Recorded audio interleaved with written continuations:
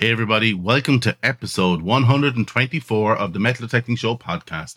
My name is Kieran and I have been metal detecting now for nearly 30 years. Actually, it is 30 years. This week we're going to talk about the law, night hawking, museums and their attitudes towards detectorists. But first, obviously, we do some quick housekeeping. Next week we're moving to a Wednesday release schedule, so next week's episode will be a little bit earlier. You'll get it on Wednesday as opposed to a Friday. This week, we've no Dr. Detectors this week and no Speak Pipe Find Stories. Come on, guys, get them in. It really adds to the podcast, and I do love hearing them, so let me know. So, Minelab had an announcement just last night, and I stayed up out of my bed to watch it at 9:30.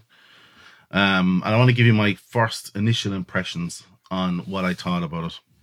It was the classic Minelab press release on Facebook, where they announced the Equinox 700 and the Equinox 900. To be honest, it was a pretty mediocre presentation with the usual Minelab B-roll of ancient times and people finding gold. Overall, pretty underwhelming. I thought it was pretty petty for Minelab to be throwing shade at Nocta by stating that Minelab were doing SMF, simultaneous multi-frequency, for ages. But I suppose they're right, they have been, while also adding notable Nocta features to the Nox 700 and 900, most notably the vibrating handle and torch. I would have expected Minelab to rise above these cheap jabs, but anyways, what's my initial impression? Well, it seems they have taken all the new notable features from the Manticore, such as the newer version of Multi-IQ, and crammed it into the new Nox body, which also borrows heavily from the Manticore tooling budget. Some cool new stuff in there if you're coming from a Nox. Carbon fiber shaft, red backlight on the LCD, new Multi-IQ version. Existing coils will work with the new Nox. However, Minelab insists again in its proprietary headphones. It's an unusual marketing play for Minelab, releasing two new machines in direct competition with the Manticore, which was just released recently. In my view, without saying which one is better or releasing the price points. My final thought on it is it seems Minelab are going further down the consumer electronics wormhole, as it had the feel of a new iPhone release. Same model, same tech, with a few improvements. Anyways, watch this space. Hopefully we can get our hands on one some stage in the future.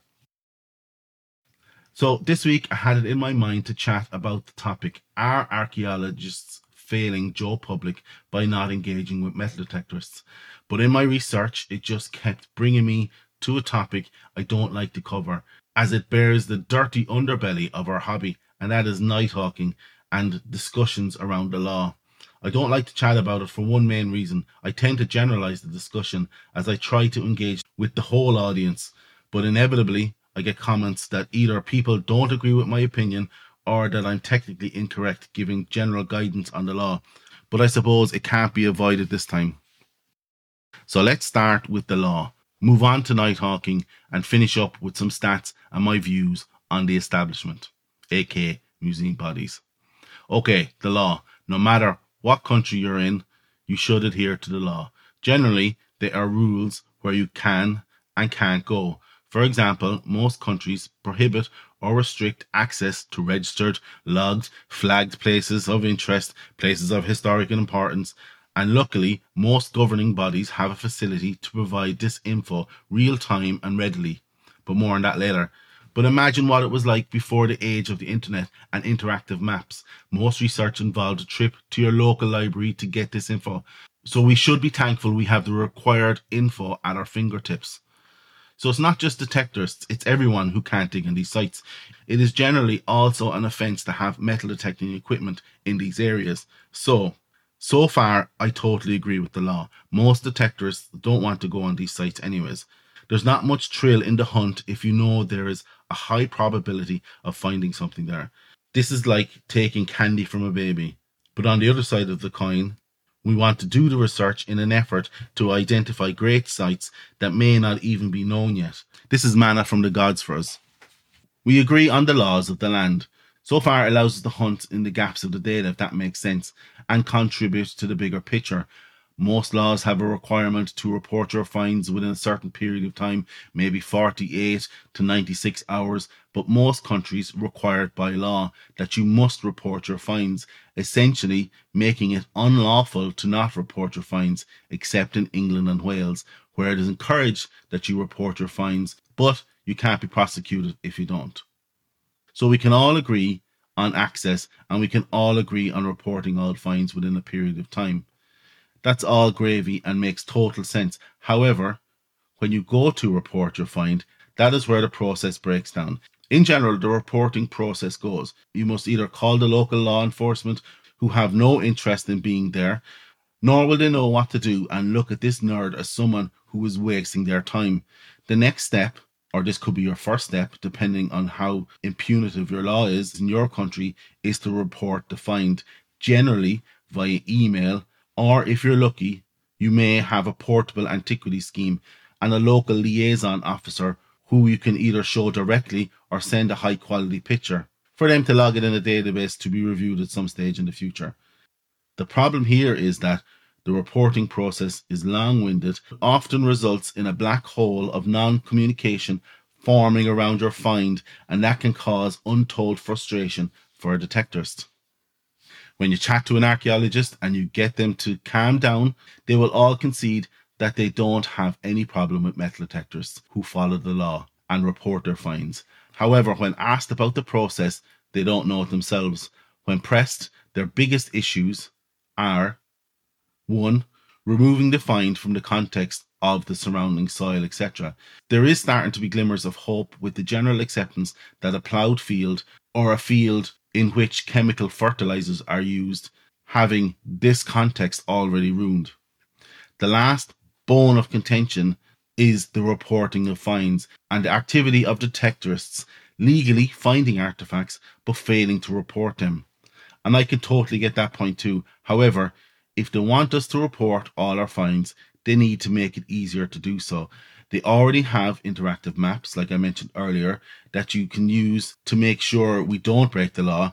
It is only a small step to creating a finds map, and this doesn't even have to be public at all. All it needs is a simple web app where people can report their finds, upload a pic or two with GPS coordinates, and, if needed, keep it anonymous. The data is the key until the authorities meet the detecting community halfway and just make it easy to report finds. And when a find is handed in, the finder gets access to the report and communication to where the find is and why it is important. Unfortunately, most museum bodies and archaeologists see us as nothing more than looters, rather than part of the citizen scientist movement. They are tarring us all with the same brush, and no different than nighthawkers. And if you don't know already, a nighthawker is someone who is only interested in the monetary gain of what they find and will break the law to go on a restricted site in the hope of stealing valuable artifacts or coins to be sold on the black market. It used to be an activity that was solely carried out at night. However, there are cases of people going on restricted sites during the day in high-vis jackets, pretending to be legitimate members of the authorities, which is no different than putting on a security guard suit and going in to rob a bank. But if the logic used by the museums was applied to the bank robber, the bank would tar all customers as bank robbers. My point is, there is assholes in all walks of life who will not care and will break the law without breaking a sweat. But we don't go around banning alcohol because some people can't control themselves. Oh, wait, maybe we have done that before. A few notable stats out of England in the most recent Department of Digital, Culture, Media and Sport report on treasure finds 2019 to 2020. Point of note here, the new one was expected to drop last month, but it didn't. But anyways, in 2019 and 2020 is expected to be the same. 1,303 finds were reported to the British Museum, which totaled 23,000 artifacts, of which 96% of them were found by detectorists. 23,000 artifacts. Let me say it again. 23,000 artifacts, of which 96% of them were found by detectorists. And also, when surveyed, 2% of adults, and that's anybody over 16, have said that they have taken part in metal detecting in the last 12 months. Considering England's population is about 56 million, that results in approximately 1 million people having detected at least once in the last year in England alone. That's crazy numbers. I really need to get my listenership or numbers up. Them's are rookie numbers. But even taking 50% of that number as accurate, 500,000 people, of which 99% are acting in the best interest of your country's heritage. I don't think there is a name on it other than the citizen scientist movement, a movement I'd like to add archaeologists and museums came from in Victorian times.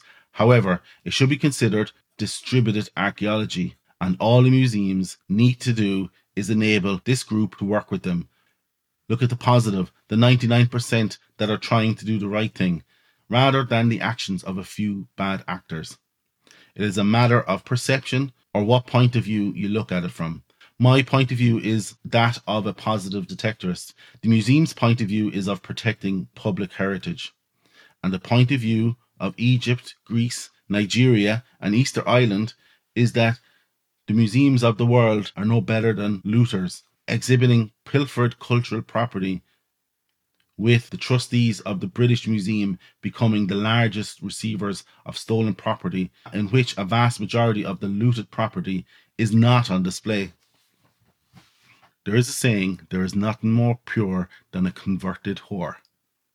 And maybe museums being implicit of the same crime they imagine the vast majority of detectorists are committing.